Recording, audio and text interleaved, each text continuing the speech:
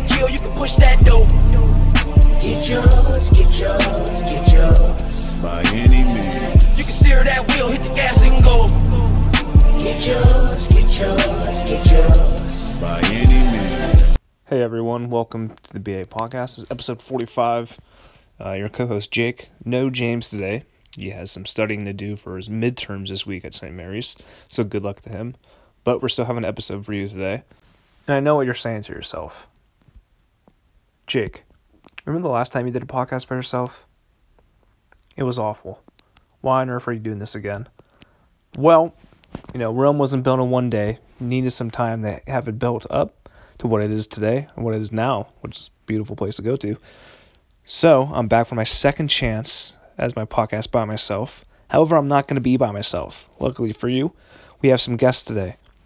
We will have former college wrestler Michael McDaniel joining the podcast. That was recorded yesterday, so it's not actually going on live, but it was recorded yesterday. It's coming on today for this episode. I was thinking of releasing it as a second episode, but I decided against it and make it one big episode. So that's what I did for that. So he's joining to talk about March Madness, which is basically, as you know, March Madness is going on for college basketball. Well, they also have it for college wrestling. So I asked him about what's going on in the tournament, who to watch, who to look for, like any people who have surprised him, who's like the best team, stuff like that. I also talked to him about the rules of wrestling. Why there isn't like a pro wrestling league, and I'm not talking about like WWE, something like WWF, whatever the hell that is, like fake wrestling.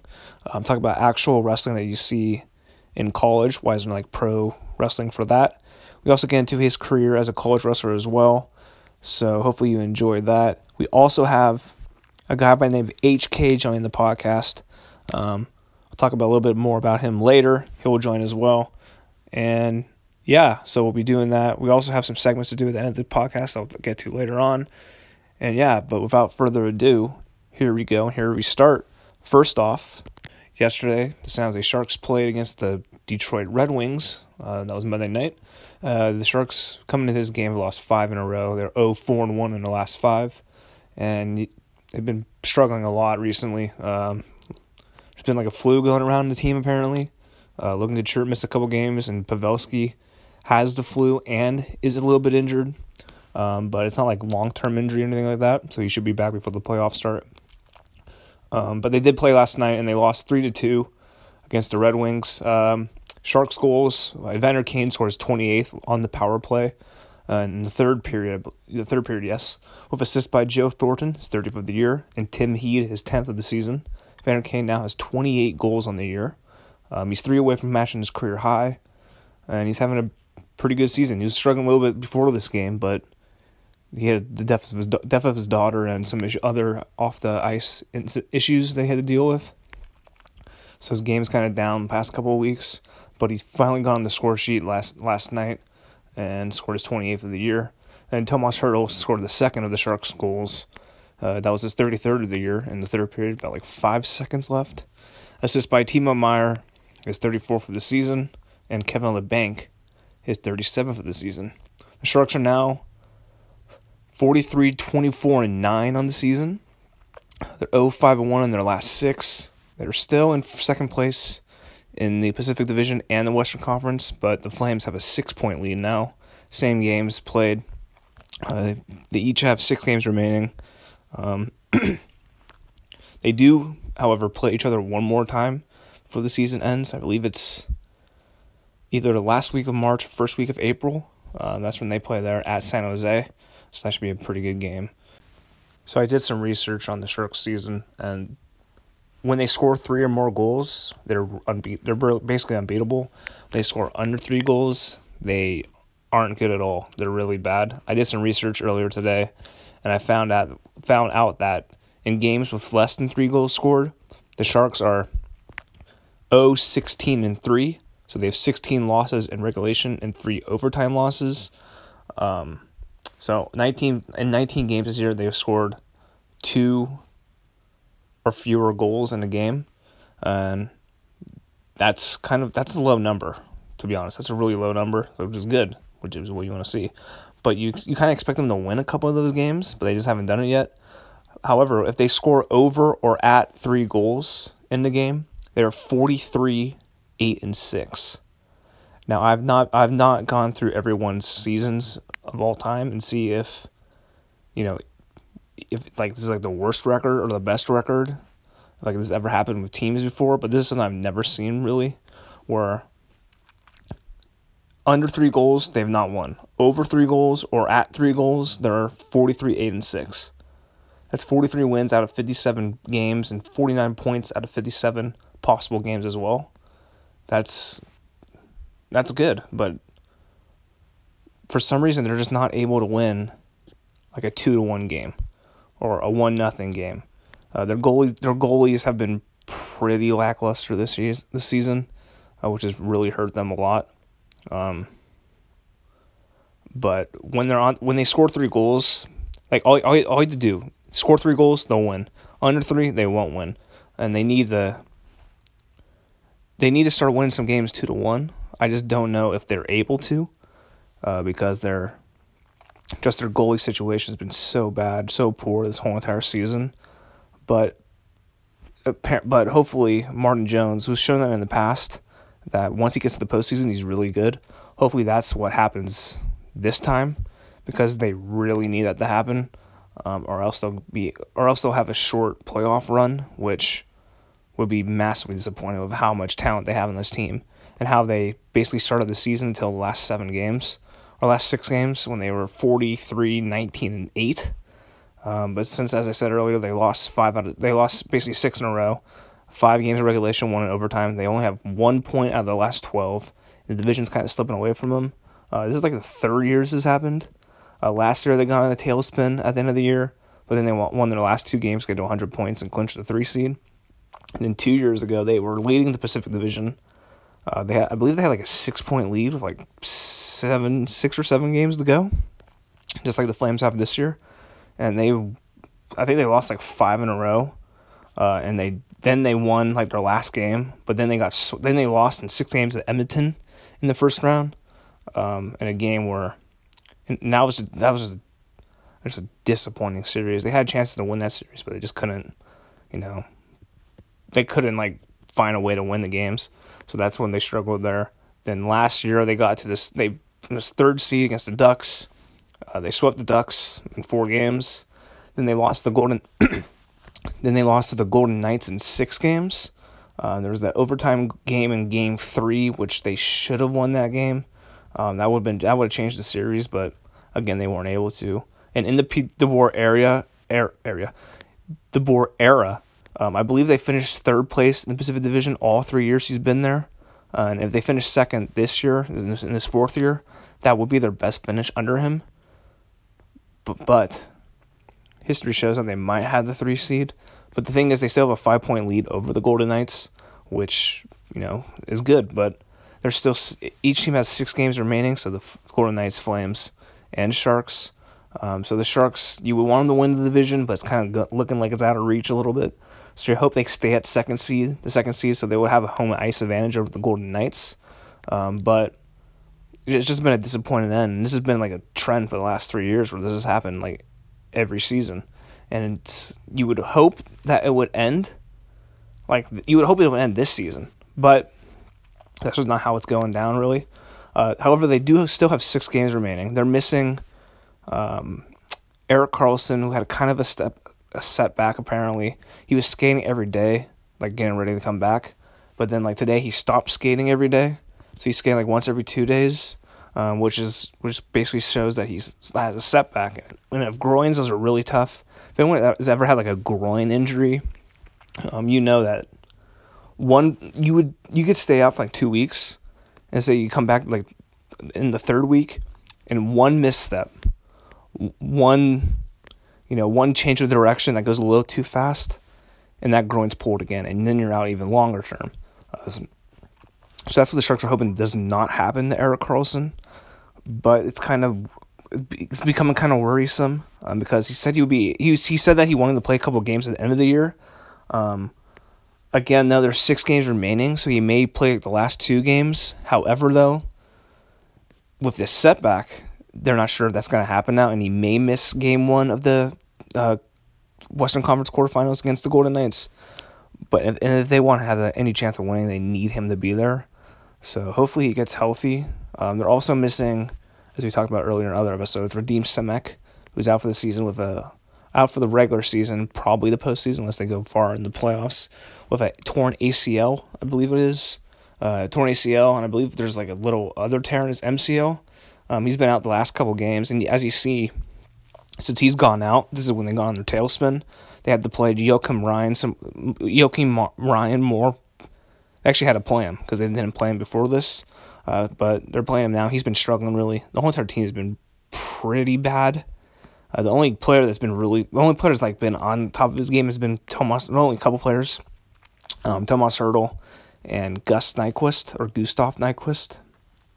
They've been their best players by far. So hopefully, they find a way to get out of this because the playoffs are coming soon, and anything other than a cup this year is going to be a massive disappointment because this team has all the ingredients you need to win a championship, to win their first cup.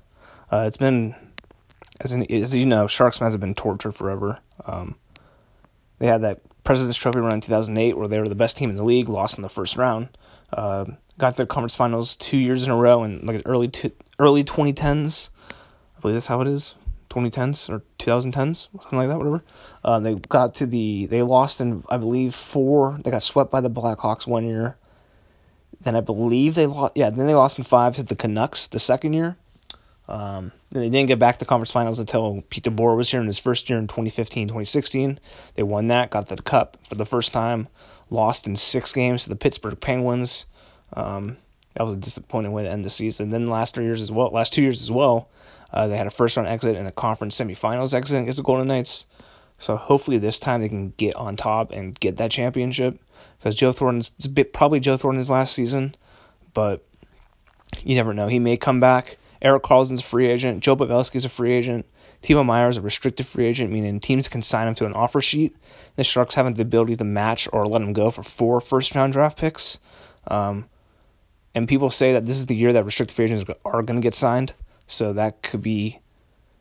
You would hope that if he gets signed a contract like sheet by some other team that the Sharks would match, but they have some cap space issues they have to deal with. They have 6, I believe they would have had 6 big free agents, UFAs, unrestricted free agents. They signed 2 of them, and Marcus Sorensen, who has 15 goals, and Lukáš Radil to another 1-year deal. So they have 4 remaining. I believe it's unrestricted. This is UFA. So they have Pavelski, Thornton.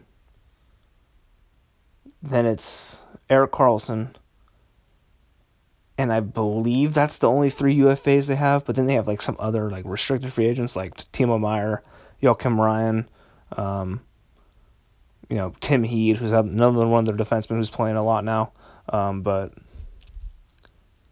And they don't have a lot of cap space. We're not sure what the cap for next year is going to be.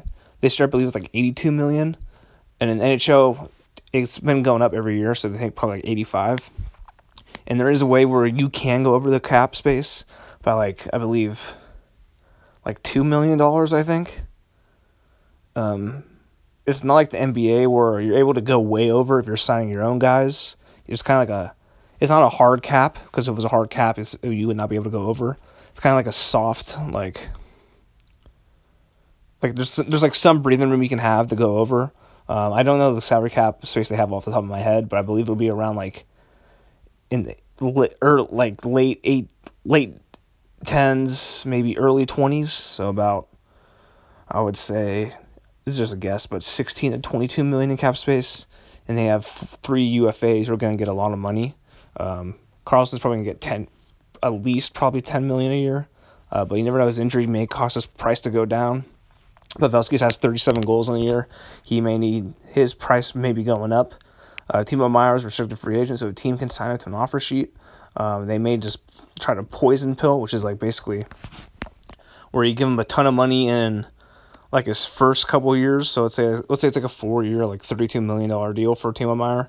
They can give him like $12 million in the first year, $10 million in the second, like $8 million in the third, then like less in the fourth.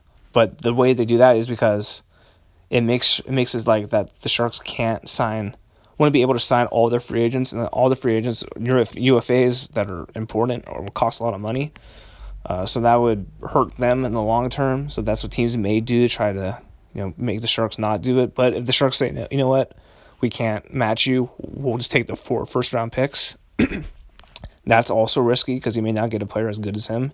I think he has like 62 points in the year, 28 goals and 34 assists. So that's 62 points, and he's only 22 years old. He's 22 years old in his second full season in NHL. So he's a great young player that they want to keep, but we'll see how that happens there. And yeah, so for NHL news, there's no really NHL news to talk about right now. Nothing really has happened. Nothing has happened yet in the last couple of weeks. NHL news, there's been some like college free agent signings that have signed with NHL teams who were drafted by them, but there's like nothing big that you would need to know or probably want to know anyways. So that's NHL talk right there. And now we have a special guest join the podcast.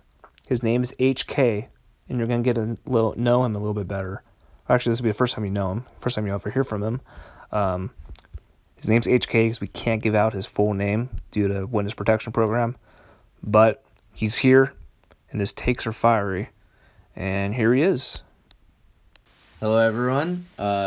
Big shout out to Jake for having me on this BA podcast. I'm looking forward to discussing a little sports. Hopefully, seeing what you have to say, and then maybe you'll listen to what I have to say too.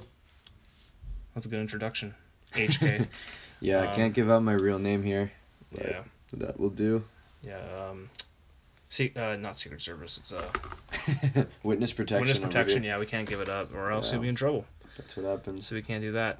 But now, so he's here to talk about the Warriors. Dubs. The Dubs, yes. They're 50-23. They had 2 games last weekend. First, they played the Mavericks, and they lost by 35 points. Lovely. One of our worst home losses in the last 10 years, I believe. Yeah, it was pretty bad. No effort. 126-91, and Curry wasn't playing, so that's why they lost. And Bogut didn't play either. So that's apparently why they lost as well. But Andrew Bogut's been back for a couple games. How do you think Andrew Bogut has been so far? Bogut is back. I really like what I'm seeing from Andrew Bogut. It reminds me when we went to the finals the first year, and I feel like in the NBA you need to have like locker room presence and you need to have some sort of teammate chemistry, and he's a glue guy. Like there was this one play that I was looking at where he was actually like telling Draymond Green where to go like on transition defense and stuff, and no one does that to Draymond Green. Like but the fact that Green can like listen to Bogut and kind of see like what the floor is like, and like it's like a leadership presence. So like I'm super stoked to see what Bogut can do.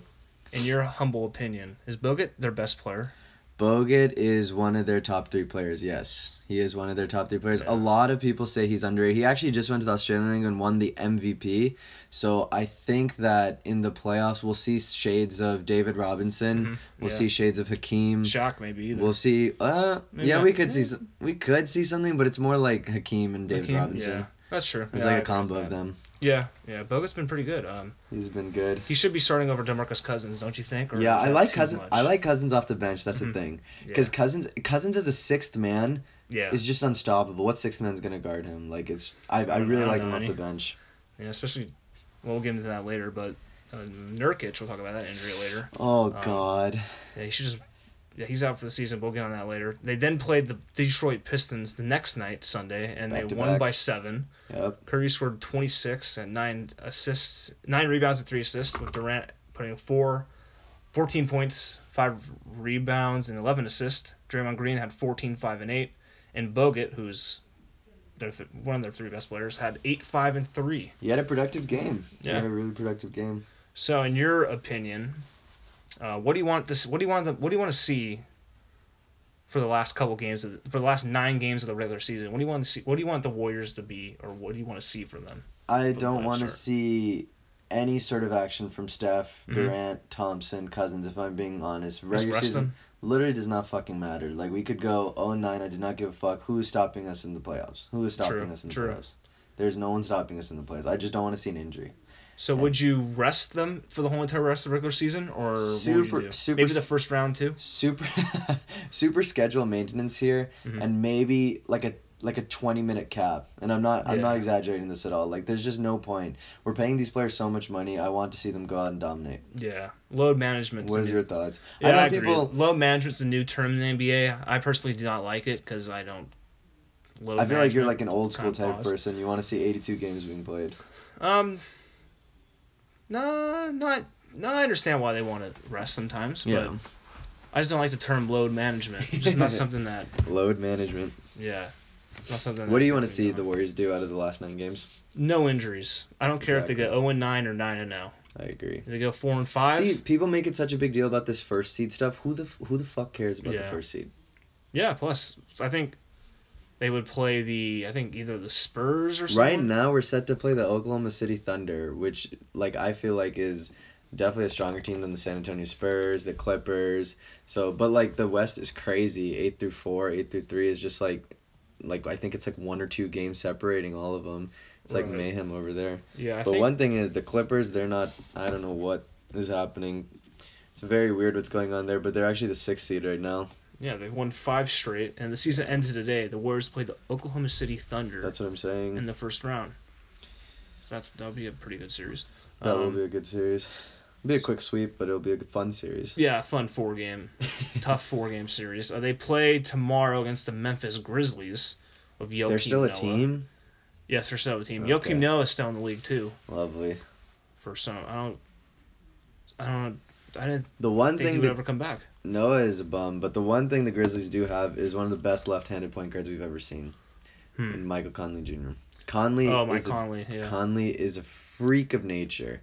See, the thing that I feel like people don't give enough credit is when they talk about the best left-handed person in the NBA, and they always go to James Harden. Yeah. And I think if you look at a per 36, if you look at what Conley's done throughout his career, if you look at the help he's had, you know, Conley's up there. I might honestly I think I have him a little bit ahead of Harden. If I had to build a team right now, I'd go Conley over Harden. Simply because of he's just quicker Yeah, at the end of the day. that's true. Yeah. Plus, small players win more. Exactly. The that's Warriors it. go small. Exactly. They win more. What has Harden done in the playoffs? Nothing. Yeah, that's true. Not And much, really. And Conley's actually won a NCAA championship with the Gators. Mhm. So And James Harden never did that. So Yeah, points to exactly. go to Conley for that one there. do you like Conley? Yeah, Conley's pretty good. I thought you were going to talk about. You said like one of the best guards in the league. Mm-hmm. They were going to talk about Javon Carter. But Javon Carter. Man. Mike Conley. Yeah, Javon Carter's pretty. What do you think about Javon Carter? Javon Carter has a killer crossover that reminds me of a young AI.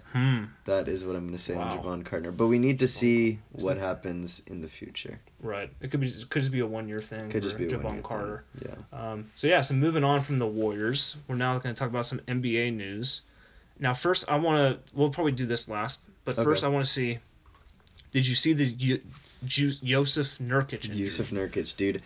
One of my friends actually texted me saying the Blazers game was in overtime. So I turned on the stream.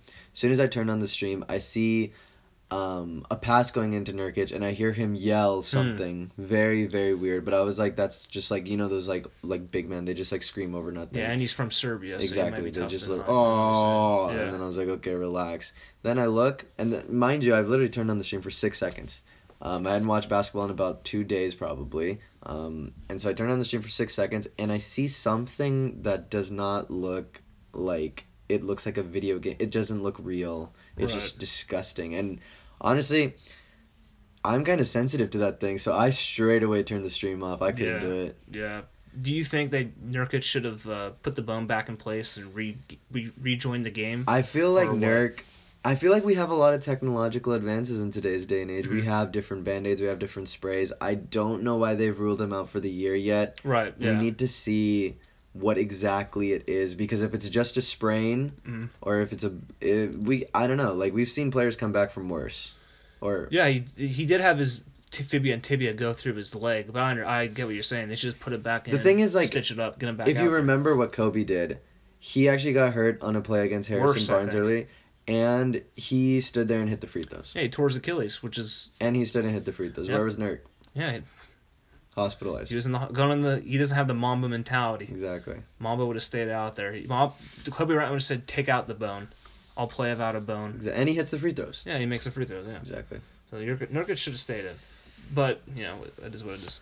It's tough. Now, for the Los Angeles team that's not in the playoffs, the Los Angeles God. Lakers Oh, of God. LeBron James. What do you think of their season so far? And do you think they should start a rebuild or should they go after some marquee free agents? I'm going to be honest. I don't think they should have gone for LeBron in the offseason.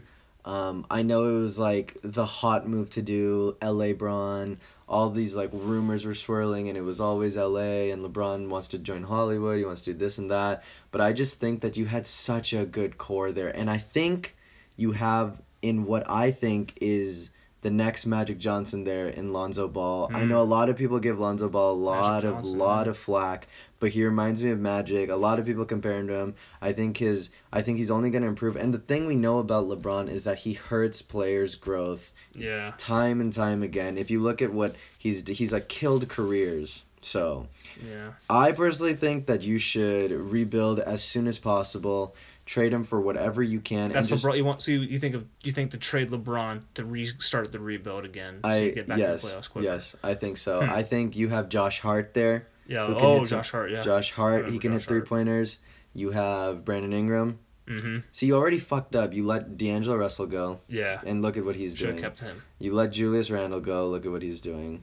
And, it's just like, I feel like it's tough to let a player like LeBron go, but if there's suitors out there, like a team like Memphis, or a team like Charlotte, or a team like New York, I think you pull the trigger. What are your takes? Yeah, I agree with that. I believe the Lakers should rebuild. LeBron just can't do it anymore. He's too old. He needs. If he's like your fourth option, if he's like your fifth He option would be on your such team, a good sixth man. Oh, he would. That's what I'm gonna say for that. Yeah. He would be the best sixth man. LeBron coming off the bench. How are you? I feel like you could stop him, but like on night in and night out basis, I want LeBron coming off the bench for some team like Memphis Right. or even Golden State. I would love to see him in a six man. Plus, it's not who starts; it's who finishes the game. Exactly. So LeBron would be off the bench perfect in a would be pretty 6-man good. role. If he's like your sixth best player, your team's gonna be, probably a playoff team. Probably a playoff team. If he's your best player, you're not gonna make the playoffs, as we saw this year. Exactly. And I just want to see Lonzo take the reins. Yeah. I just feel like it's his time now. Yeah, I agree with that. It's good takes right there. So now, do you have any other hot NBA takes you have, or is that? Other hot NBA Yeah. takes, I think that, I don't know if this is hot, but I think the Boston Celtics are going to the NBA Finals. I think a lot of people have given Brad Stevens and that group a lot of flack, but give me playoff Kyrie in the playoffs. Give Right. me playoff Kyrie. He's a different animal. I agree with that. You Yeah. agree? Okay, Yeah. fair enough. Makes sense there. So now, what's your NBA Finals prediction? I have the Warriors sweeping the Celtics. Okay, cool. What Yeah. about you? Wow. I think I have the Warriors going to the finals. Okay. And I think they're gonna play.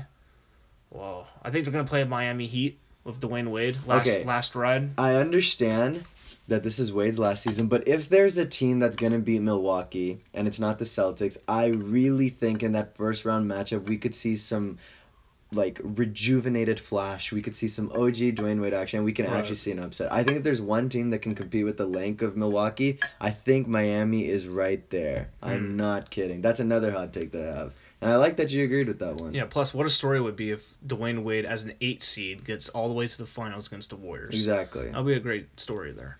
Do you think the Warriors knock off Miami? Yeah, I think in probably 5 games. Yeah. Miami will get one because Dwayne Wade's pretty good. Wade There's a hot is- take that Dwayne Wade's better than Kobe Bryant. What do you think about that? Oh, Wade is better than as a Yes. oof.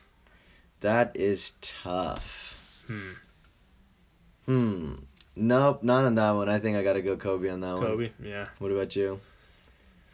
I think Wade is a top 3 shooting guard of all time. Yeah. I just don't think he's better than Kobe. Yeah, I think it's. Well, I'm not sure. Michael Jordan was a shooting guard. Yes. So of it's course he Jordan, Kobe, and I think Dwayne Wade's third. Yeah, But and James Harden. And a lot of people are talking about this Harden kid. I think Manu Ginobili is probably a little bit better than James Harden overall, Ooh, career-wise. Okay. I'll put him fourth. Okay. Then Harden fifth. But in a couple of years, Harden could be better than basically everyone except Michael Jordan. Wow. So if you're that must mean Michael Conley's in some elite company coming soon then. Oh yeah, Mike Conley. Yeah. Top 3 point guard for sure. I feel like. Yep, I so- feel like it's Steph and Mike Conley. Yeah, I can see that. I think James Harden is more of a shooting guard, anyways, than a point guard. Yeah, of course. So, Yeah. Plus, I'd rather have Conley because he knows how to pass more. He passes more. He plays the game the right way. Doesn't flop. Exactly. Doesn't He doesn't travel. flop. That's the thing. That everyone flops in today's NBA. You Yeah. do not see Mike Conley. For those of you who don't watch Mike Conley, watch Mike Conley. You will not see 1 second of flopping. You'll see his hair Yeah. flopping. Plus, won't do see you him think flopping. if players flop, that means they should not win the MVP? Because I think James Yes. Harden should not win Yes, it Harden just because is not. he But flops. if Harden wins the MVP, I don't even know what to say. He's not the most valuable player in the league. If you want to build a team around a player, who are you picking? Not James Harden. That's for sure. Yeah. I totally agree. Yeah. Honestly, with the season he's having, I feel like you have to give it to Giannis. Personally, I think Steph has been unreal. Yeah. Bogut's But- been pretty good too recently, but I don't think he has. I don't know about his. I don't know if chances, Bogut but- has enough. Plus, he's already won MVP. He would Yeah, be the first. He would be the first player to have to win 2 MVPs in 1 year. That would be ridiculous. That would be That ridiculous. would, yeah. I don't think it's ever happened before. But yeah, I agree. I don't think Harden should be an MVP. I think he flops. I think if you look at the usage statistics, it's just like mind-boggling. I watch like Rockets Yeah. game. It's just like ISO ball. If you had Curry doing ISO ball, do you think Plus, you he's know? boring to watch. Yeah. Exactly. I don't like Kobe. I mean, James Harden. Yeah. But yeah, so that's NBA. Now we're gonna move on to some NCAA right now. So the game of the weekend by far in the NCAA tournament. We're now in the Sweet 16, but last time was the round of 32. Mm-hmm. And I believe the best game by far in that bracket was Duke UCF. Ah, Taco Fall, man. yeah. Taco Fall. Heartbreaking. Yeah. Just heartbreaking. You know, Taco Fall actually led UCF to either their first tournament win ever or their first one in a long ass time. Yeah, he was actually not bad. Do you think he has an NBA future? I think- feel like if you're an NBA team, you take a chance. Maybe not in the maybe you're draft. D League? Maybe G not League. in the. That's what the G League is for. Bring I it to your feel like, summer league team. exactly. I feel like you take a chance. He's 7'6". Plus, he might say, I don't want to play anymore because he's like kind of smart. Yeah, I heard incredibly that's, smart. that So he engineering could be like, nonsense, I don't right? want to do that anymore. But what do you think about the game though? I thought it was a good game. I thought UCF got robbed at the end. That was Oh my god. that was an offensive foul by Zion. And Offensive foul, really? Yeah, the Taco did foul him. You're supposed to foul him. Just let him shoot the layup. I don't know what he's I doing feel like there. you just move away. Zion's Yeah, driving just with let him- 13 just let him seconds lay away. it in. Let him do a stupid ass layup. What Plus, are you gonna do? I agree with that. Plus, I think at the end, I think there's something fishy going on with the rims. I think there was some How did that ball not go? I think in? there's some wax put on the rims that caused it not to go in. Oh man. I don't have any proof of that, but what do you think about that? Do you think that could be conceivably true that they? I think if waxed you look at the rims? rotation of the basketball, that ball is going in the hoop off the tip. I don't understand how it didn't go in. So I feel like there is some chance of foul play here. Now, if it's wax, if it's magnets, if it's different wind currents running through the system, it's just hard for me to believe that a tip in like that Right. doesn't fall down. Yeah, it hit everything.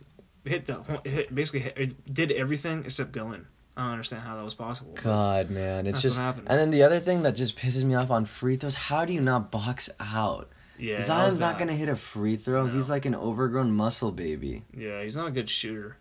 I think Lonzo Ball is a better shooter. Lonzo than Ball Zion. is cash. Lonzo Yeah. Ball is cash. But that was He's tough. the next But Magic Johnson. it was a tough game to watch just because like you just root for the underdog. Right. But RJ Barrett made a play. You got to give it to Yeah, the kid. pretty good. He did make a play. Now here's the matchups for the Sweet 16. In the East, so the Sweet 16, for those who don't know, is basically the semifinals of the regions they're in. There's 4 regions: East, West, South, and North. Mm-hmm. In Did the you get East, your regions there? yes. In the East bracket, okay, the brackets. I mean, in the East bracket, in one matchup, we have Duke, the 1 seed, versus Virginia Tech, the 4. Then we also have Maryland. No, wait, no. Then Maryland Duke, got knocked Virginia out, Tech. buddy. Yeah. Then it's LSU, Michigan State, and Draymond Green's alma mater. yes, and also there's a guy from there, Lucius. forget his Oh, name. Lucius. Lucius something. Some guard, right? Yeah, he was a guard. He was pretty good. he was. He yeah. was something. Yeah, so that's the East bracket up there. For the West bracket, we have Gonzaga the 1 versus Florida State the 4. The Zags. And we also have another 2-3 matchup in the other semifinal of that region with Texas Tech versus Michigan. Two straight brackets with the top 4 seeds in it. Yes, sir. That's pretty interesting there. Now for the South bracket, or the North, whichever one pops up. I think it'll be North. Let's see. It is the Midwest. There's no North. Bro. Oh my God. Midwest, whatever. Anyways, Lovely. in this one we have North Carolina. Why the do one they seed. even call it Midwest? I remember when they had like so let's say like the regional finals like in Oakland. Yeah. Would be the Oakland bracket, Yeah. the Oakland region or something like that. But now Whatever. it's This is the Midwest region. Yeah. So the first matchup there is North Carolina, who's also a 1 seed, versus the 5 seed Auburn. So no 1-4 matchup in that in this bracket. However, there's another 2-3 matchup with Kentucky, the 2, versus Houston, the 3. I didn't know Houston had a good basketball team until a couple weeks ago. They've been killing it. Yeah, games haven't been close. They're pretty good. They're a pretty good team there. Now in the final area of the bracket, the South region, we have Virginia, a 1 seed. All 1 seeds are still available, or so in the tournament. Yes, sir. Versus a 12 seed Oregon, the only seed lower than a 5, still alive in the bracket. The Ducks. Yes. Then also the second semifinal, it's Purdue the 3 versus Tennessee the 2. So we have 4 2-3 matchups, 2 1-4 matchups, 1 1-5, and 1 1-12 matchup. Yeah. So that should What be do you think interesting. about these games? Do you have a Final Four prediction? Or Yes, some I have sort a of- prediction. We said this. Me and James talking about this on the podcast last episode, I believe. Actually, the last 2 episodes. We gave our championship pick last episode as well. But for those who probably forgot, my Final Four was Duke. Then it was Gonzaga, The Zags. Tennessee, and UNC. And I had Duke versus North Carolina in the finals, with Duke winning 88-84. Wow, you got a score Yes. and everything. Yes, because for ESPN, let's say like someone had Yes, it's a an off tiebreaker. chance, everyone had the bracket yes. tiebreaker. Yeah. What's your Final Four predictions? I also have Duke in the Final Four. I think once they beat Taco Fall, I think they have too much momentum now. I have UNC and then Virginia, so pretty much all 1 seeds here. But I do not have Gonzaga making the Final Four. I like Michigan. I like the yellow. I like Michigan. Michigan, yeah. So I have Duke, UNC, Michigan, and Virginia. And then I have Virginia actually winning it all with Kyle Guy. They're a standout shooter who I want to see play on the Golden State Warriors one day, actually. He has a shot similar to Kyle Korver. And Is that who he reminds you of, or is there another player in the league that kind of reminds you of his shot is just like Kyle Korver, but I'd say he plays something like I don't know, Paul George. Kind of like a Paul George, Kyle Korver. That'd be a pretty hybrid? Good team. That's a good player. Yes, sir. Good shooter there. So you have Virginia winning the title. Virginia did not get upset by 16 seed this year. However, Yes. they were down by a lot to them. They were down By a lot. 14. And I was like, is this happening again? But it There's didn't no happen. way. But now we're going to move on to some 49ers talk. Oh, yes. And yeah, so what's your thoughts on the 49ers free agency so far? What was the one move you liked? What was the one move that kind of confused you a little bit? Okay, so I think you might disagree with me here, but the one move I really, really like, even though we had a lot of running backs, I love stealing Tevin Coleman away from Atlanta. Now, a lot of people look at Tevin Coleman and think that he's like a freakish talent just because he has so much speed, but I think he's going to be a really good locker guy. I think he's going to bring that presence that you need. And in today's NFL, you need multiple running backs. That's just the truth. Like, very rarely will you see workhorses. There's Right. Barkley, there's Elliott, but you're running out of names. There's Gordon. But, like, a lot of people are turning to this running back by committee. I want a fresh running back for every snap. And Tevin Coleman, I got to tell you, he reminds me of a young LT. Yes, that's LaDainian Tomlinson. Tevin Coleman is what LaDainian Tomlinson was to the Chargers. Hopefully what he will be bringing to the Niners. I know the Niners do have a lot of running backs. We can talk about Jerick McKinnon, talk about all sorts of running backs they have, but I really like the signing of Coleman. What about Jeff? This is not a free agent signing, but they have a running back named Jeff Wilson Jr. What do you think he ranks among their running backs? Jeff Wilson Jr. God, it's just so funny because if you take the Niners, even from a fantasy football perspective last year, you plug almost anyone in there and they were just productive if you think about it. Like, That's true. Because you came into the season having McKinnon and then obviously he goes down, but then you turn to Breida and he has such a hot start, and then Mostert has a hot start and Jeff Wilson has a hot start. They're just, I don't know what it is about Niners running backs, but they just know how to play football. I feel like we have a good coaching unit and we just have running backs that can produce, and that's why I'm really excited to see what we have this year. Yeah, that was a good free agent signing there. I liked it. When I first heard, well, before like the offseason, me and James did like a little prediction of who we would think would sign with the Niners. Yeah, and who was it? Who'd When you he think? when he brought up Tevin Coleman, I said, James, they have like 4 running backs. Why would they sign another one? Well, they did, and he was kind of right. Which Don't think- doubt Shanahan. yeah, That's all plus I'm the gonna deal say. was pretty good. It was like 2 years, $10 million, but Yeah. only like 5 guaranteed. Yeah. That was a good move there by them. And then you asked me about a yeah, what was the one confusing. move you didn't like really? It's not that I didn't like it necessarily, but I feel like this is the obvious one to go with. But Jason Verrett is, when healthy, a freak. When that's a He's key phrase. When healthy. He's only played 5 games in 3 years. That's the thing. Yeah, the best What is ability is availability. What is our obsession with injured players, Jake? Please know. tell me.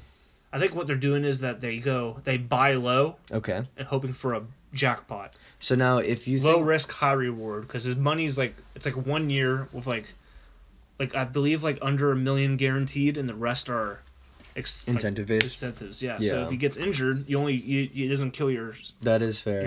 salary Like cap. ideally, like a Verrett Sherman corner scheme would be really, really cool. Like once upon a time. Yeah. But this is 2019. I'm not saying that I'm against it. I just want to see what happens. right. So, what is your thoughts on the biggest free agent signing we had in K1 Alexander then? Because we did throw him quite a nice contract over there. When I first heard that he wanted 12 to 13 million, I was like, okay, buddy, we all want things. Yeah, you played for Tampa. Yeah, so. but then he got 13.5 million. I was like, for Quan Alexander, he had a torn ACL. Yes. What is this nonsense? Then I watched him play, and I was like, oh, if he's healthy, okay, Let me ask you a question. wouldn't be a bad signing. Who does he remind you of? He kind of reminds me of Reuben Foster without the Oh God. off the field issues. Off the field issues. He plays were- like him. If you look at like stats, the linebackers that missed the most tackles. How old is he? Is he? He's that old? 24.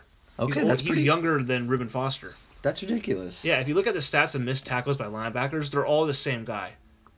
Miles Jack, Telvin Smith, Oh really? I didn't- Quan Alexander. Oh, these are some good players. Yeah, actually. and it was Ryan Shazier and Reuben Foster. They're all like 6'1", 230, but they're all really fast.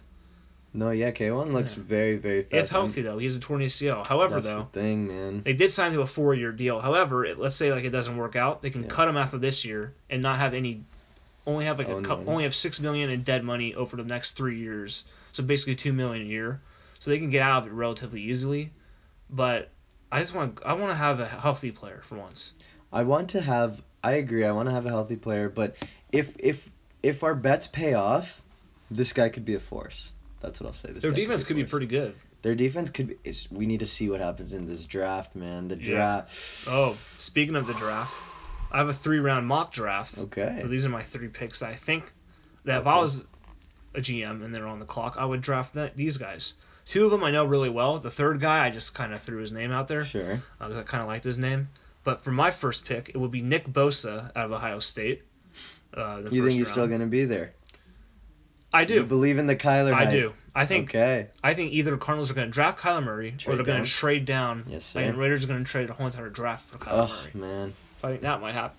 And if he's available, and Nick Bosa's available, you have to draft him. Do you think Bosa can mesh with our locker room? Yes. However, you may have to delete his Twitter. But I'll get over it quickly if he gets 15 sacks a year. I'll get over it quickly. I will Even also get 8 over sacks, I'll be like, okay, you know what? First year. He was young. He didn't mean what he said. Bosa. What do you think about Bosa sitting out in college when he could have been playing? One hand, I get it. The other hand, I think it's kind of selfish.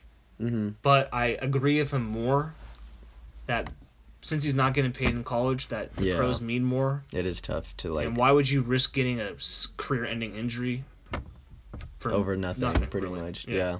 However, like if they went to the college football playoffs and he said, "Okay, I'm not playing the playoffs," I'm like, "Okay, What are you doing yeah." here? If it was like some random bowl game no one cares about, like Fair the enough. Poinsettia Bowl.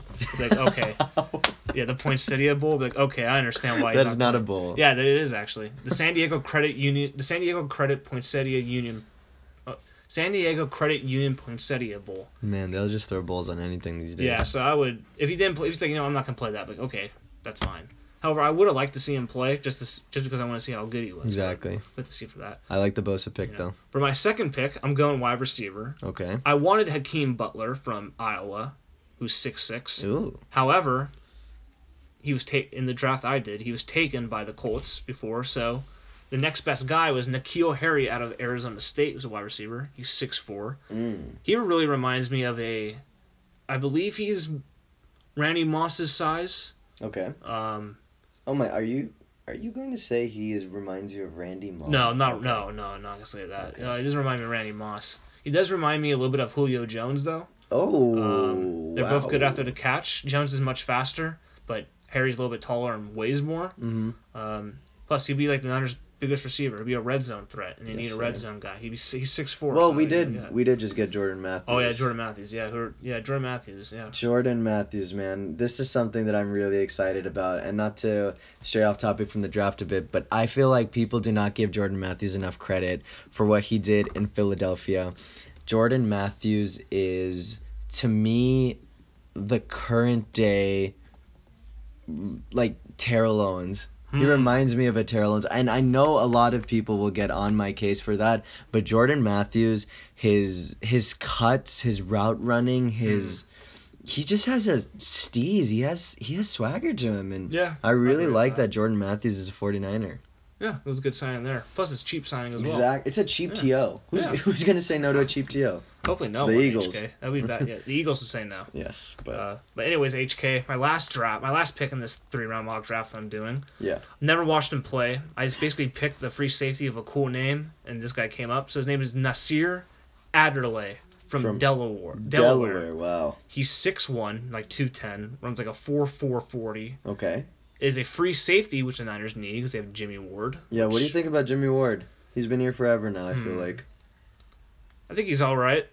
What do you think about? I think if he's healthy, he's good. If he's not, he's not good. What do you think about Jimmy Ward? Who's he remind you of? Jimmy Ward is just like, he's just a player that I feel like the team kind of likes, and is just like a cool locker room presence because he's been there for a bit.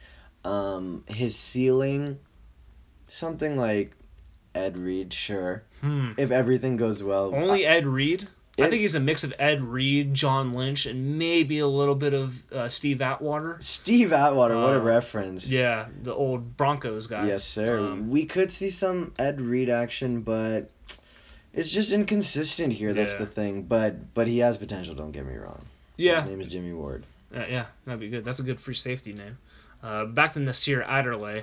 He'd be a good 3rd round pick. I don't think he'll be available in the 3rd round, but if he is, you have to do it immediately. Yes, sir. Or else this draft will be a failure. So, if Nasir Adderley's there and they don't draft him, this whole offseason was a failure, and I think you would have to think about firing John Lynch. Yes. And maybe getting away from Kyle Shanahan. Oh, God. And maybe even, I hate to go this far, but maybe the trade Nick Mullins, who I think Nick Mullins to me. Quintessential backup quarterback in the NFL.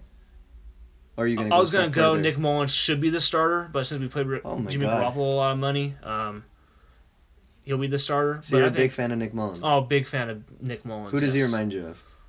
Give a ceiling. He reminds me of Brett Favre. Went to the same school, same number, broke all his stats. He had 13 touchdowns, 10 interceptions. That's a lot like Brett Favre, with the most touchdowns and a lot of interceptions as well. I think he could be like Brett Favre. What do you think about Nick Mullins? I think Nick Mullins is best case something like a Nick Foles, where, and I don't say that with disrespect. I don't say that with disrespect at all, because in today's NFL, you don't know what can happen. Right. And so if you look at the Eagles, this plug and play type of player, I think he's important. I think he knows the playbook. I think he understands, and I think there's value to him. And Brett Favre, it's an interesting take there. Yeah. It's a hot one, but... So then what do you think about Jimmy G? Who does Jimmy G remind you of? The GOAT himself? I think Tony Romo. They're a little bit... They're injury prone, but when they're healthy, they're really good. Same number, went to the same college as well. Oh, they did go to the same college. Eastern Illinois. He throws... Jimmy Garoppolo is like prone for interceptions, so is Tony Romo. But Jimmy G's, I feel like, a bit better on the run. Yeah. Yeah, I think... Jimmy G is a good, solid starter. I just think Nick Mullins has a better, skill set that could. Chance to win. Yeah, he'll win more games for you. I see.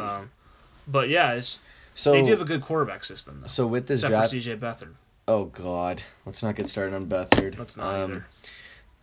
But so you think the Niners do stay with their draft pick and they don't trade down? I think they trade down if Nick Bosa's gone at 1. Because I Okay. think a team's going to be That like, makes hey, sense. we'll give you our next 3 drafts. So you don't think we for get this that guy." other edge rusher? Man, what is his name? Josh Allen? Josh Allen. You don't think we go Nah, for I don't Josh Allen? think so. I think Nick Bosa could be a generational talent. You take a chance on him, but I agree with Yeah. you. If he's gone, Trade back. 'Cause some teams you go, don't hey, think they go out on a limb and take Kyler at the 2? Well, I don't think they would take Kyler. They have C.J. Mullins, Nick Mullins, Yeah. and C.J. Beathard. Kyler Murray, I think, is going to go either 1 or 2. Do you think Kyler Murray can be a productive player in the NFL? I think he'll be a pretty good player. I think he might go to the Patriots, actually. He's going to make a Pro Bowl with the Patriots as a cornerback, though. I don't think he's going to be a good my- quarterback. A oh. cornerback, I think the Patriots You don't could see do something. you don't see the young Russell Wilson in him? No, everyone I see compares- more of a Johnny Manziel type. What about you? Shout out Johnny Manziel though. Honestly, he actually just joined that Memphis football team. Yeah, the- the Memphis Express. I think? yeah, and he's been killing it. Yeah. The cornerback shot is interesting. I don't know. I think he's gonna be a fail too, but I think that he has a career in baseball. I really He could always go back I to baseball. really think he has Like a Tim career in Tebow. baseball. Exactly. Tim Tebow. Speaking of Tim Tebow, he's playing for the Mets minor league system now. Yeah, do He you may think- make the majors. Do you think? How about this? Do you think we'll see him in the majors? And if so, who does he remind you of as a player? Tim Tebow, that is. Tim Tebow in the majors? Yes. I think we will see Tim Tebow in the majors. I think it's a new year. I think it's 2019. Who does Tim Tebow remind me of? Yeah. This is tough. I honestly see a little bit of Barry in him. I see a little bit of Barry Bonds in him. If you look at how he steps up to the plate, if you look at Has the a attention, presence. exactly. If you look at the attention that he commands, if you look at his outfield play, if you look at his grit, do you see Barry in him? Yeah, I can see it. Barry. Barry Bonds, of course. Barry Bonds. I thought you were about Barry Larkin. No, not Larkin. Oh, not I was like, Larkin. wait a minute. Larkin's a second baseman. No, but no. Bonds, I don't know if I see Bonds there, HK. The but thing is, Tebow doesn't juice, so that's why I feel like we're not going to get. He's as a far as religious one. man, too. Exactly. So he would never do that stuff. But, yeah, so that's NFL. Do you have any other NFL news you may want to you may have on your mind? What do you think about this Antonio Brown and Le'Veon Bell, and it looks like the demise of the Pittsburgh Steelers? I kind of want to get into it. Do you think, because a lot of people are giving Ben, they're kind of throwing him under the bus. I agree. Personally, never really been that big of a fan of Ben Roethlisberger. Yeah. I've said this before. I think even though Ben has a Super Bowl ring, I think Phillip Rivers is a better quarterback overall. I agree with that. Plus, Big And- Ben's never been on... The one thing about Big Ben, though, is he's a good character. Never been in trouble off the field. He's never been in trouble off the field, right, correct? yeah. He's good at riding motorcycles. He does what he needs to He do. respects women, doesn't do He anything. respects yeah. women. But when you have a player like Antonio Brown on your team and you're having that much issues, Something's wrong. something is wrong. Yes. And I don't think it's with Brown. I'm just going to say it. I really don't think it's with Brown. Yeah. I think it's more of a... Yeah, I agree. I think Mike Tomlin's at fault there. Mike Tomlin is at fault. He used to be the He looks like an owl, too, apparently. He used to be the NFL Golden Coach, but Now he's kind of losing his... okay, this is a way shine. too early prediction, but just because I want to, who do you think can go to the Super Bowl this year? Ooh, I think it's going to be Niners-Browns. Niners Browns. You'd like OBJ in Cleveland. I wish he was in San Francisco. Oh, he would look so nice in our But he San wasn't. Francisco red. And then draft him. Or trade for him. I'm gonna go San Francisco, New England. Oh. I like Brady. I still And like who do you Brady. think will be starting for the Niners? Would it be Garoppolo, or do you think Nick Mullins could lead them? I sadly am not as hype as Mullins as you are, but I think we will see Jimmy G there, and I think we'll see Tevin Coleman there, and on his way to locking up an MVP this year. Ooh. Yes, you heard it first. Today is, what's the date today? 26th? March 26th. Today I'm saying Tevin Coleman wins National Football League MVP this year. Oh, that would be an upset.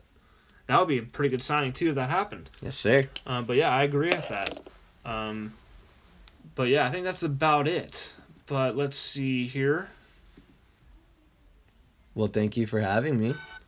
Yeah, no issues. I don't think there's anything else I want to say. But Yeah. I look forward to coming here more often. Maybe one day I'll reveal my identity. I don't know. We'll see what happens. You have to Let's wait not get ahead of ourselves. You just got put in the witness protection program. You have to wait a little bit. We'll see. But yeah, I don't think there's anything else. Oh, wait a minute. Oh no. HK, the NFL news, it never ever stops. Let me just find my NFL news. There it is. According to Jason La Canfora, the Seahawks are bringing in Nick Perry for a visit. According to Clarence Hill Jr. of the Fort Worth Star-Telegram, the Dallas Cowboys plan to ask Allen Hurns to take a pay cut. Alan Hurns, man. Alan Hurns. That's a bold move there by the Cowboys. Anyways, and finally, HK, Queen Elizabeth II was a big fan of Nintendo Wii. Oh, wow. After the Queen saw Kate Middleton give one to Prince William for Christmas in 2008, she watched them play and wanted to join in as well. Wow, the Queen can get down. She likes Wiiing. She does like Wiiing. I'd like to see her Wii. Probably shouldn't say that on witness protection, but... Pause. Anyways, yeah, and that's the NFL news. And that's all the time we have awesome. for HK. It's been a pleasure. That was your first ever appearance. How do you think it went? I think it was cool. I kind of liked it. I liked our hot takes. Yeah, I agree. I think that this could go down in history if our takes come true, and I just want to say that we called it first. Yeah, so I agree with that. But yeah, well, thank shout you out for the BA podcast. Yeah, thank you for coming and being on the podcast. Yes, sir. And yeah, if you want to, well, we can't say your Instagram because no, I don't even want to plug it. Yeah, we can't plug anything there because witness protection's there. But yeah, that's all the time just, we have. I'd say send it. I agree with that. And on that note, we'll end your appearance there. Thank you for joining us. Peace, motherfuckers. Thank you to HK for joining the episode. It was a lot of fun having him on. So some Giants news for you. The Giants have made a flurry of moves in the past couple of days. Some of this may be prior learned information from last episode, but just for me to reiterate, for those who probably have forgotten by now, here's what the Giants have done in the last couple of days. They acquired Michael Reed from the Minnesota Twins for, I think it was on a waiver claim, but they got him. He's probably going to make the team unless they make a move for an outfielder in the next couple of days. Season starts this Thursday against the San Diego Padres, but as we've seen in the past couple of days of Farhan Zaidi, who's the Giants' new president of baseball operations, he's not afraid to make moves. So they got Michael Reed from the Twins. They then DFA'd Drew Ferguson, who was a Rule 5 pick from the Astros, who didn't really cut it out for what they wanted. Only had a 111 slugging percentage, which is really bad. They need more of an outfielder than him, so they gave him back to the Astros for $50,000, I believe it was. So he's back in their organization. They DFA'd Mirandy Gonzalez, who they picked up from the Marlins off waivers earlier in the offseason. Early in spring training, actually. They're hoping that he goes through waivers so they can put him back in their AAA roster, which will add depth to what they need and which will add much needed depth to their minor league system that they need. They then traded for Eric Kratz, who is a catcher from the Milwaukee Brewers, 38. He's going to make the team as a backup catcher, as an elite defensive catcher. Not much hitting, but he brings a plus arm, plus defense, which is if you can't get a guy who's like for backup catchers, what you want is a guy with a lot of power or is a really good defender. He may not be good defense if he has a lot of power. May not have a lot of power if he's good at defense. So it's kind of like you kind of take one and get rid of the other, really. Because if they had both, they would be starting catchers, but they're not. They're bench guys, so that's why they're on the bench. But yeah, they got him from the Milwaukee Brewers. They also picked up another catcher off waivers, John Murphy from the Colorado Rockies. He may make the team as well as their third catcher, to think of carrying three catchers in case of Buster Posey needs. Buster Posey's like not healthy if he's not fully recovered from the surgery they had this offseason. They'll have him as well. They traded Matt Joyce to the Atlanta Braves for cash. We usually don't know how much cash they get back, so I don't know what they got back for. I don't know how much money they got back for him, but they traded him to the Atlanta Braves. They also traded last night. They traded Chris Stratton to the Los Angeles Angels for Williams Jerez. Chris Stratton was a former first-round pick. Started for them for a couple seasons. Very inconsistent. Sometimes he's really good. Sometimes he's really bad. So they traded him to the Angels for a left-hander reliever, Williams Jerez, who was an outfielder when he was first drafted into the majors. He was first drafted to a major league team, changed into a pitcher, which they kind of did with Derek Rodriguez last year as well. Lefty throws 95, 97, strikes out a lot of guys, but also walks a lot of guys, so he's kind of wild like that. He's probably going to he has options. He's probably going to start the year in AAA. Christian was out of options, so either had to make the team or will go through waivers and probably picked up, so they actually decided to get a guy for him. They also optioned Andrew Suarez, who started last year as well for the Giants, who was a rookie last year, was pretty good. They optioned him to AAA. They also optioned Aramis Garcia, who came up in September last year, played really well, who was supposed to be the backup catcher after they released Rene Rivera, but they wanted to get more experience and have him play a lot more down in the minors, so that's what he's going to do as well. They also optioned Ty Block to AAA. He was also a swing starter, long relief guy, lefty, which basically means that Travis Bergen, who's a Rule 5 pick from the Blue Jays, and Trevor Gott, who they got from the Washington Nationals on a waiver claim, he'll probably make the team as well. He'll probably be the long man reliever. They should have 3 relievers, but we still don't know what the opening day roster is going to be because they have one more preseason game against the A's tonight in San Francisco. And after that, probably on Wednesday, I would guess probably Wednesday we'll finally find out what the final 25-man roster is. Expect a lot of movement to go around because that's what the Giants have been doing a lot. Just picking up players, releasing players, doing stuff like that. So we don't know who's going to make the I'll probably post that on our Instagram when we find out what happens for the 25-man roster. But some other MLB news, Chris Sale signed a 5-year extension with the Boston Red Sox, over $30 million per year. I believe it's 5 years, $150 million. I think it's actually $155 million. So $31 million a year. So they signed up to that, so that's a good sign-in for him. And there's also, that's basically all the MLB news that we had over the weekend. We should expect some moves to be done by all teams by tomorrow before opening day, so they get the rosters set. Should be a lot of movement. We'll go over that on Friday on the next episode. So yeah, that happens there. But now we have a special guest who's going to join the podcast. Michael McDaniel, who's a former wrestler, Ouachita Baptist and Colorado Mesa, and we'll get his opinions on everything that's going on wrestling-wise in NCAA and around the world. So without further ado, here's the interview that I did yesterday with Michael. So now we are here with our special guest. As you know, James is not doing the podcast today because he has some studying to do, which I don't know what's more important than this or studying, but apparently that's what's more important. But now we have a guest. This is our third guest ever. His name is Michael McDaniel. He was a former Division II wrestler at Ouachita Baptist in Arkadelphia, Arkansas, for some reason, and also Colorado Mesa University in Colorado. He was a 4-year wrestler, and Colorado Mesa, for those who don't know, is Sergio Romo's college. Former Giants reliever, 3 championships, most famous alum there. But he's here today to talk about wrestling. As you know, there's something called March Madness that happens in March, and that's NCAA basketball. But for those who don't know, there's also something called March Madness, which is basically like the wrestling version of college basketball. And that's why he's here today to talk about what's going on in that. It started, I believe, last week? Yeah, it was last week. Yeah, so just go to the basic rules. Yeah, so first off, let me ask the question. So for those who maybe don't know, what are the rules of college wrestling, and do they differ between like Division II or Division I or anyway? So all the rules are the same in college. They're different in high school. So as you may know, like if you watch UFC, you'll see guys, they'll take each other down and they'll gain control of another opponent. So a takedown in wrestling is 2 points. So say if I double leg someone, take them down, gain control of them, that'll be 2 points.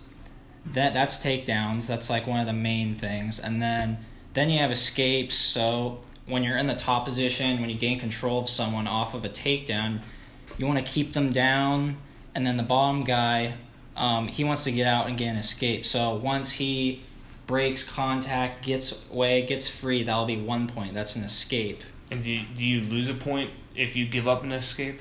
No, he just gives so if I get a takedown, it'll be 2-0. Then if he gets up, gets out, it's 2-1. Ah. Then you have reversals, so that's basically just changing position. So if the bottom guy switches from bottom to top, and then the guy that was on top's on bottom, then that's a reversal, so then it's 2 points. Okay. So it goes like that, and then so takedowns are 2, reversals are 2, escapes are 1. Yes, and then obviously you have your near fall points. So whenever your goals, you obviously want to pin the wrestler, which ends the match. You win if you pin the wrestler. But there's near fall points. So once a wrestler breaks 90 degrees with their back, the ref will start counting. So it'll be 1001, 1002. And depending on how long you hold them there on their back, once they break 90 degrees, you get a certain amount of points for that. So in college, if you hold them there from anywhere from 2 to 3 seconds, it's 2 points. If you hold them there for 4 seconds, you get the full 4 points. And then obviously, then there's riding time, it gets kind of confusing with riding time. So when you're in control after a takedown, there's a riding time starts. So however long you keep the guy down is riding time. And if it gets over a minute, it'll be 1 point. But then once the other wrestler he's on top, your riding time that you establish. So say I rode a guy for 1 minute and 7 seconds. I currently have a point. Pause. What? Pause. But yeah, keep going. Yeah, I got it. Whatever. You change positions, so the other guy's on top now. Your riding time that you establish, it starts going down. So if it gets he gets underneath a minute, you lose that point. So 59 seconds, you lose that 1 point. So it's like, let's say you were riding him for 1 minute and 6 seconds. He gets on top of you and takes it from...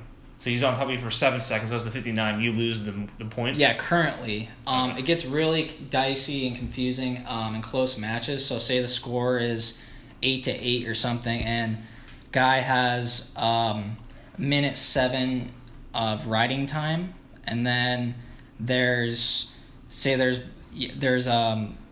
more time on the clock, but the riding time dips below 59 seconds, and then it's a time match. And the time runs out in the third period because there's 3 periods. Right. So then I'll go to overtime and how long are overtimes? 2 minutes or? Overtime is 1 minute, so whoever scores first wins, and then after that there's tiebreakers, and it gets kind of confusing from there, and it's mostly it's just top bottom and ride outs. It gets kind of confusing. Okay. So yeah, the biggest issue is just a lot of people, they don't understand the rules, but really if you just sit down and kind of listen to someone explain it, and if they see it and someone's explaining it to them, it's really easy to understand. But yeah. So do you like the points, the point system, or do you wish something would be changed? I like the point. I like how they changed the near fall in high school. It's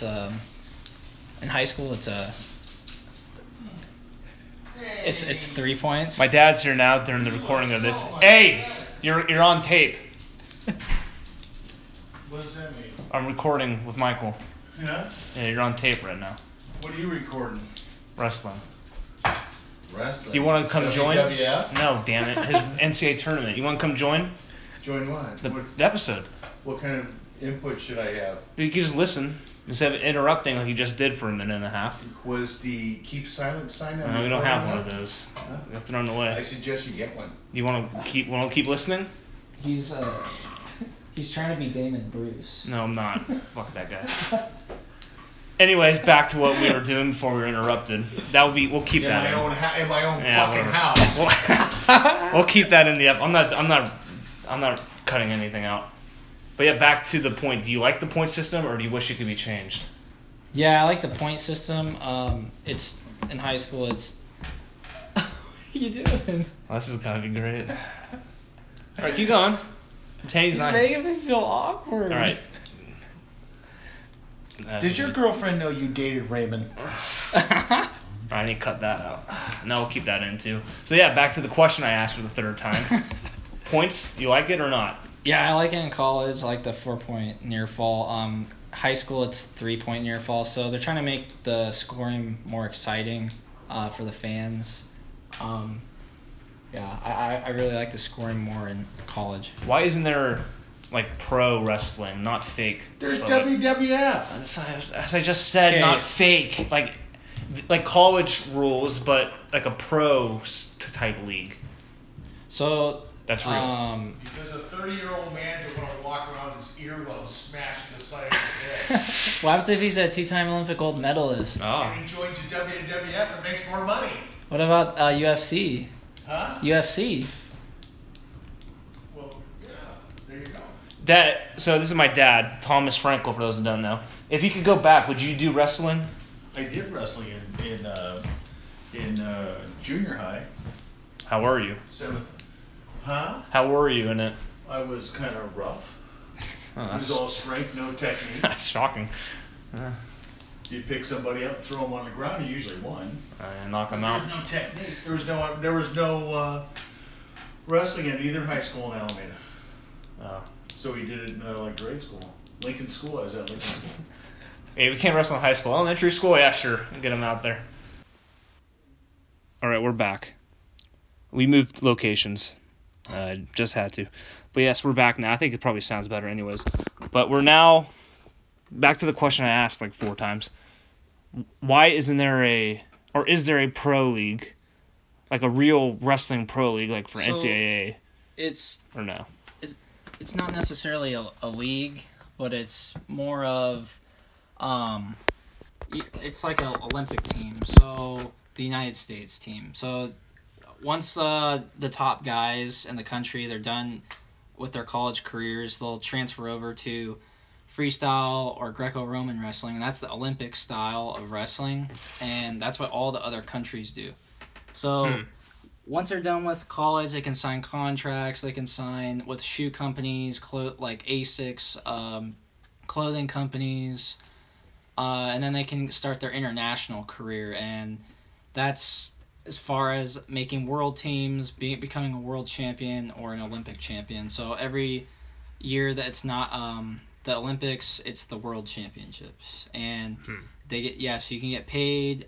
Jordan Burroughs, he's been in the game for a while. He's a 2-time Olympic gold medalist. Is he the most famous wrestler?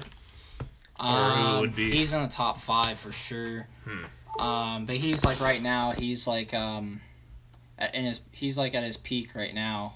He's getting a little old, but he's like 30 something. But you know he doesn't do it for the money. He does it for just the love of the sport and for his family and the community.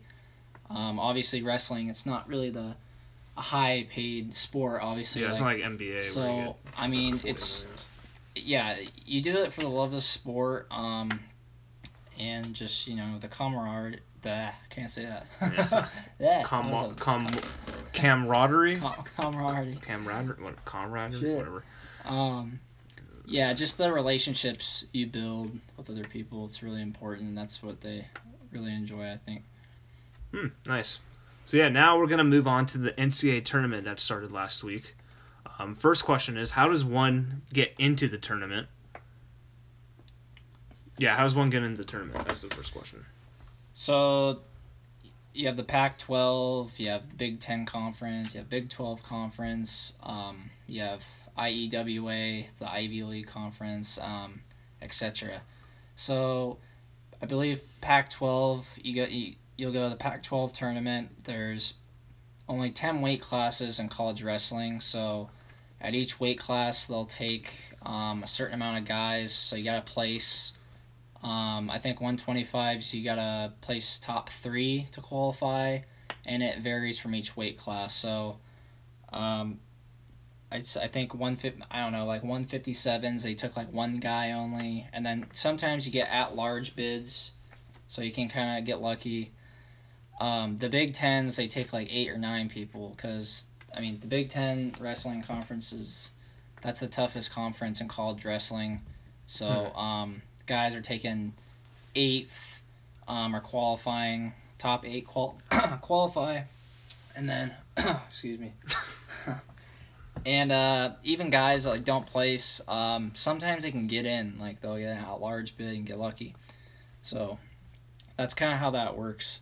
Oh, nice. So, So moving on to the tournament, and well, we already talked about it, yeah, but to the tournament now, who, in your opinion, is the best team in the tournament, and like who's your maybe like who's like 3 people that stand out to you as well in this tournament? Okay, so hands down, best tournament or best team in the tournament all at NCAAs. That's Penn State.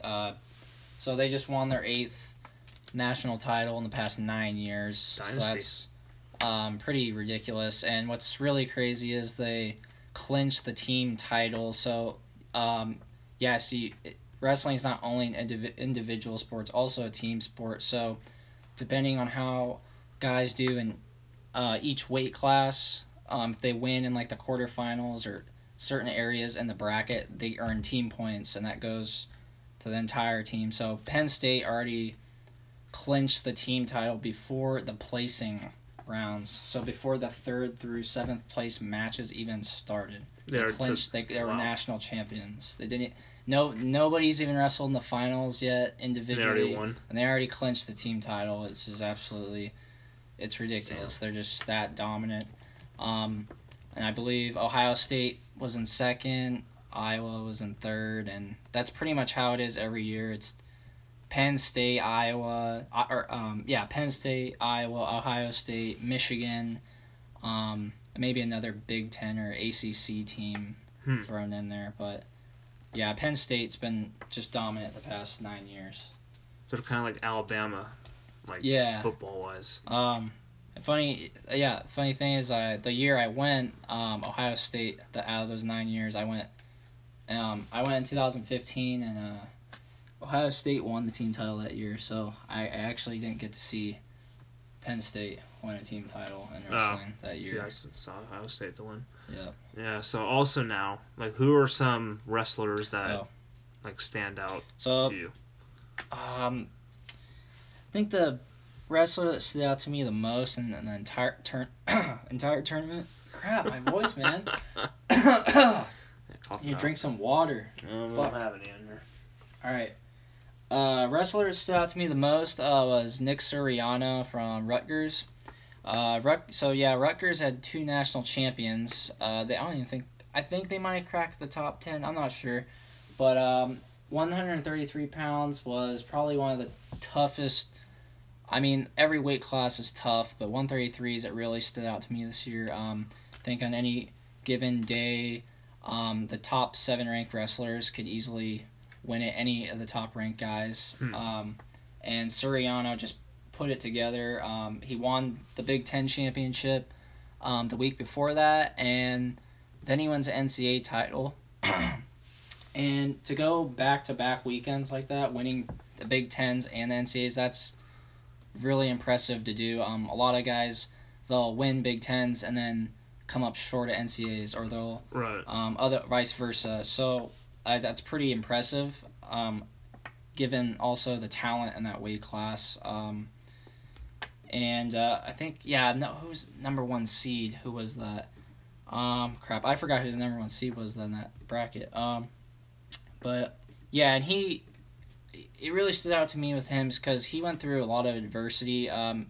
Broke his ankle or tweaked his ankle 2 years ago. He actually did wrestle for Penn State at 125, and he ended up breaking his ankle in the Oklahoma State duel, which was ended his season, and he ended up transferring to Rutgers, his hometown, home state, New Jersey.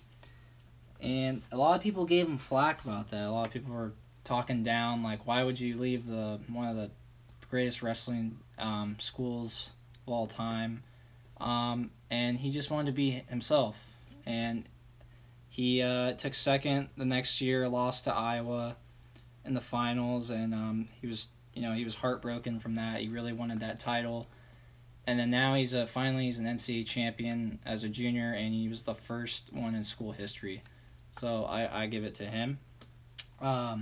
Couple other guys. I don't remember this guy's name. I've actually never even seen him wrestle, but it was in the 165-pound weight class, around there. The 8th seed from Virginia Tech. knocked off two-time defending national champion Chenzo Joseph from Penn State. That was the biggest upset. Is it Mecky Lewis? Yes, it was. Yeah, Mecky Lewis. What weight class was that? It was like I think it's 165. Yeah, 100. Yeah, it was 165 pounds. Yeah, for those who don't know, I did not know that. I just Googled it. He's a freshman, true freshman. And yeah, that was the biggest. He upset everybody. I think he upset the number. Yeah, he upset the number 1 seed in the quarterfinals, I believe. Then he upsets the 4 seed.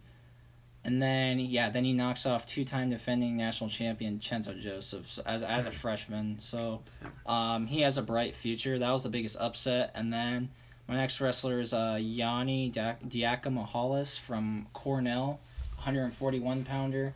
And what's funny is I've actually wrestled him. He kicked my ass. It was at an open tournament in Las Vegas.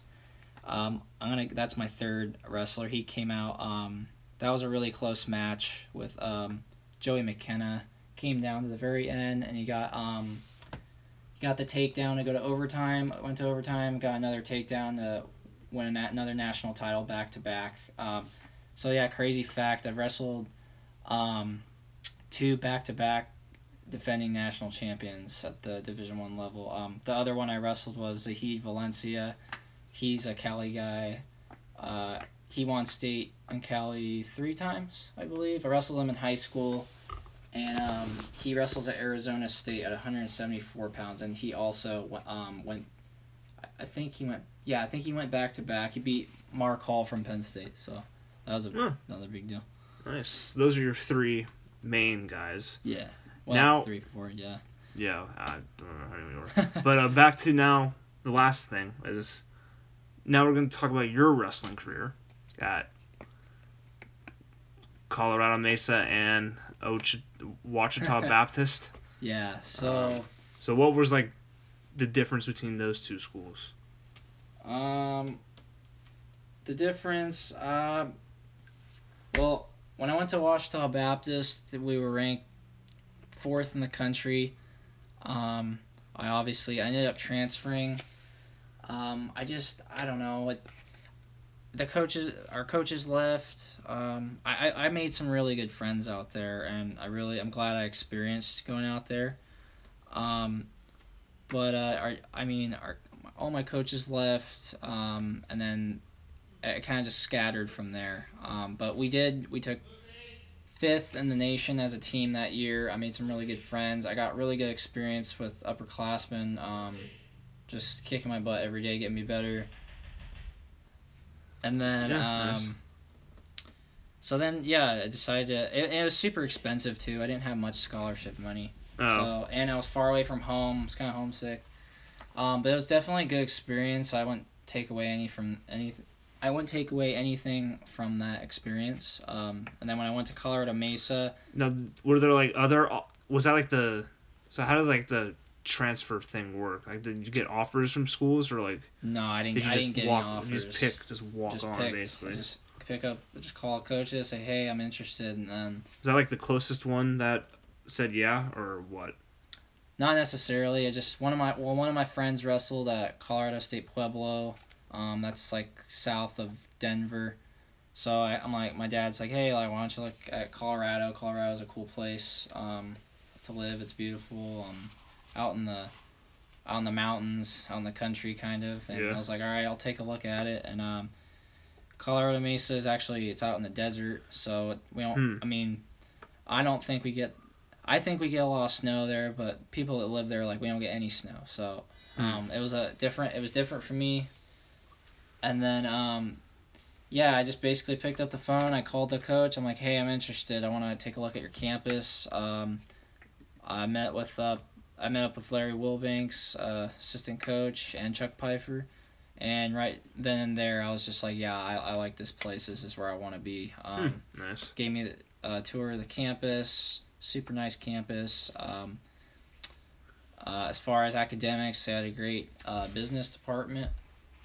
And the town, the scenery, it just fit perfectly for me. And then my overall experience wrestling, man, So from high school, I started wrestling in the 7th grade, and once I transitioned from, so high school, that's when I accomplished all my, like, basically my goals. Like, my goal was to always go to state, but now when I look back, because I qualified for state my senior year, I look back and it kind of really hurt me. Like, now I wish, it's like, man, I wish I would have placed at state or been a state champion, but at the time, I just didn't, like, that was what I was satisfied with. So, Right.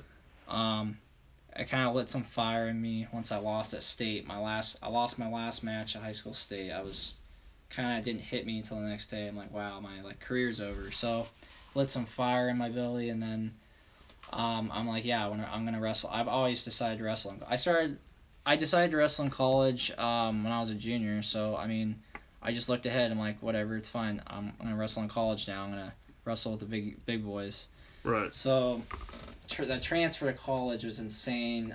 The intensity level, I had no idea what I was getting myself into, as far as physicalness, intensity wise. I thought I was just gonna go in there and just I can hang with these guys. Right. Like, how big was the jump? Because, like, in college, like in basketball, they say, like, high school to college is a big jump, but the biggest jump's like college to the pros. Like, how big of a jump from high school to that was it? It's like it's a biggest jump as any other sport, honestly. Biggest difference, I think, from high school wrestling. High school wrestlers were it's not really all about winning or losing. You kind of Right. pick and choose if you want to be as good as you want to be. We're trying to develop young men for the future. Right. In high school, and then college, all you gotta worry about is winning and losing. Like, if you're not winning, like, no one's gonna give a shit about you. Like, you're dirt. You're down. Sometimes it can be like that with the coaches. It's just the way it works. They're gonna pay attention to the guys that are starting. Right. And but so you build a relationship. It sucks when you lose, and then if you're not winning in college, it takes you down mentally, and the biggest thing is you can't check out. If you got two guys, if you're a backup and you got two guys ahead of you, they're way better than you. Right. You can't just mentally check out and be like, man, I can't beat these guys. Why am I even here? Because you never know when they can get hurt or their grades are bad and they fall out. Then you're next in line to take over their spot. Right. You have to be ready. So I kind of learned that too, just to stay focused no matter what. No matter how many times I lose, no matter how many hardships I go through, Right. And just believing like in my coaches. I really believed in my coaches at Colorado Mesa. They did a great job. Larry Wilbanks and Chuck Pfeiffer, Lino Estrada. Shout out to them. They really did a great job. And also injuries, injuries in college. I experienced a lot of injuries in college. What was your worst injury? I had a knee infection. So, I went to the hospital New Year's Eve, year and a half ago, I believe, and it was the worst pain I've ever. Couldn't even put any weight on my leg. It ruined my season because, I was out for a month and a half on crutches. Oh yeah. Couldn't walk, couldn't do anything, couldn't exercise, couldn't maintain my weight, so my metabolism slowed down. I was, and then by the time I wanted to come back, I wasn't even healthy yet, and I Right. had to because the season was coming to an end, and I said, hey, I want a shot at my starting spot because another guy took my spot for that time, Right. and obviously I just crumbled. I did not wrestle to my ability. I was just not myself, and I lost my spot, so that basically ended my career and my season in college. It was frustrating as heck, but to be honest, I was glad it was over because Right. I wrestled for so long. I gave it everything I had, especially in college, but I wouldn't take away anything from that experience. So, if anything, it made me a better person, especially in the working world. Nice. Yeah. So maybe one last question would be, do you see yourself getting into coaching wrestling or what? So yeah, I'm coaching at Monte Vista right now. Stick with my roots. Yeah. We don't have a big team. I think we got like 15 guys. I actually just came back in the middle of last year. My dad's still helping out there as best he can. And we don't have we're not there yet, but You're building. we have a couple of good guys. Got some, all of them have potential, to be honest. Right. We had a couple guys go to NCS. One guy did the really good. A couple they all did good. One guy did. I think he went 2-2. So that's progress. And I just think biggest thing, we just need to grow the wrestling community around Danville, San Ramon. It's not really big. Not really many people are really interested in it, and a lot of kids, they have those opinions. Wrestling's gay, or I don't want to do it. I don't want to wear the tights. But in reality, it's like, hey, do you watch UFC? Like, do you like Daniel Cormier? Do you like Ben Askren? Do you like Khabib? Khabib, Cody Garbrandt, T.J. Dillashaw, and they're like, oh yeah. Well, guess what they did? They all wrestled. Most of them all wrestled in college. Okay, yeah. And it's just they don't know what to say to that. So it's just a lot of kids that aren't familiar with it. Right. But right down the road's De La Salle, and they're they've won NCS the past 12 years in wrestling. So kind of want to get up there and battle with them. It's gonna take time though. Yeah. But it's good. It's just good. Like every sport's good. We're trying to get some football guys out, hopefully, but we're trying to take any kids right now. So, all right. Yeah. Well, that should do it. Actually, well, it was great having you on for the first time. Yeah. So yeah, do you want to say anything to the fans who listened to us? I guess. Well, all 20 of you. When I was trying to explain wrestling, it wasn't that great, but I tried my best. Yeah, it should be fine. This is a low budget. Yeah. We don't, because me and James do some episodes. And I talk a little fast. I have some. At least he didn't stutter a lot. I have issues with that. Me and James do some of the worst episodes ever. Like, why are we releasing this when you release it? Yeah, that's all good. But yeah, that should do it. And yeah, thanks for coming by. All right. Thanks, Jake. No problem.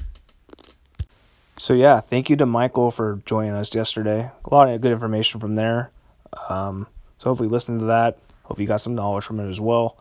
But now we're going to end the episode with a segment that we have called Winners and Losers of the Weekend. Since James isn't here, it'll be me doing the Winners and Losers of the Weekend. So first, I'll go with my Loser of the Weekend, and that happens to be Fletcher McGee, who was a guard from Wofford in the NCAA tournament.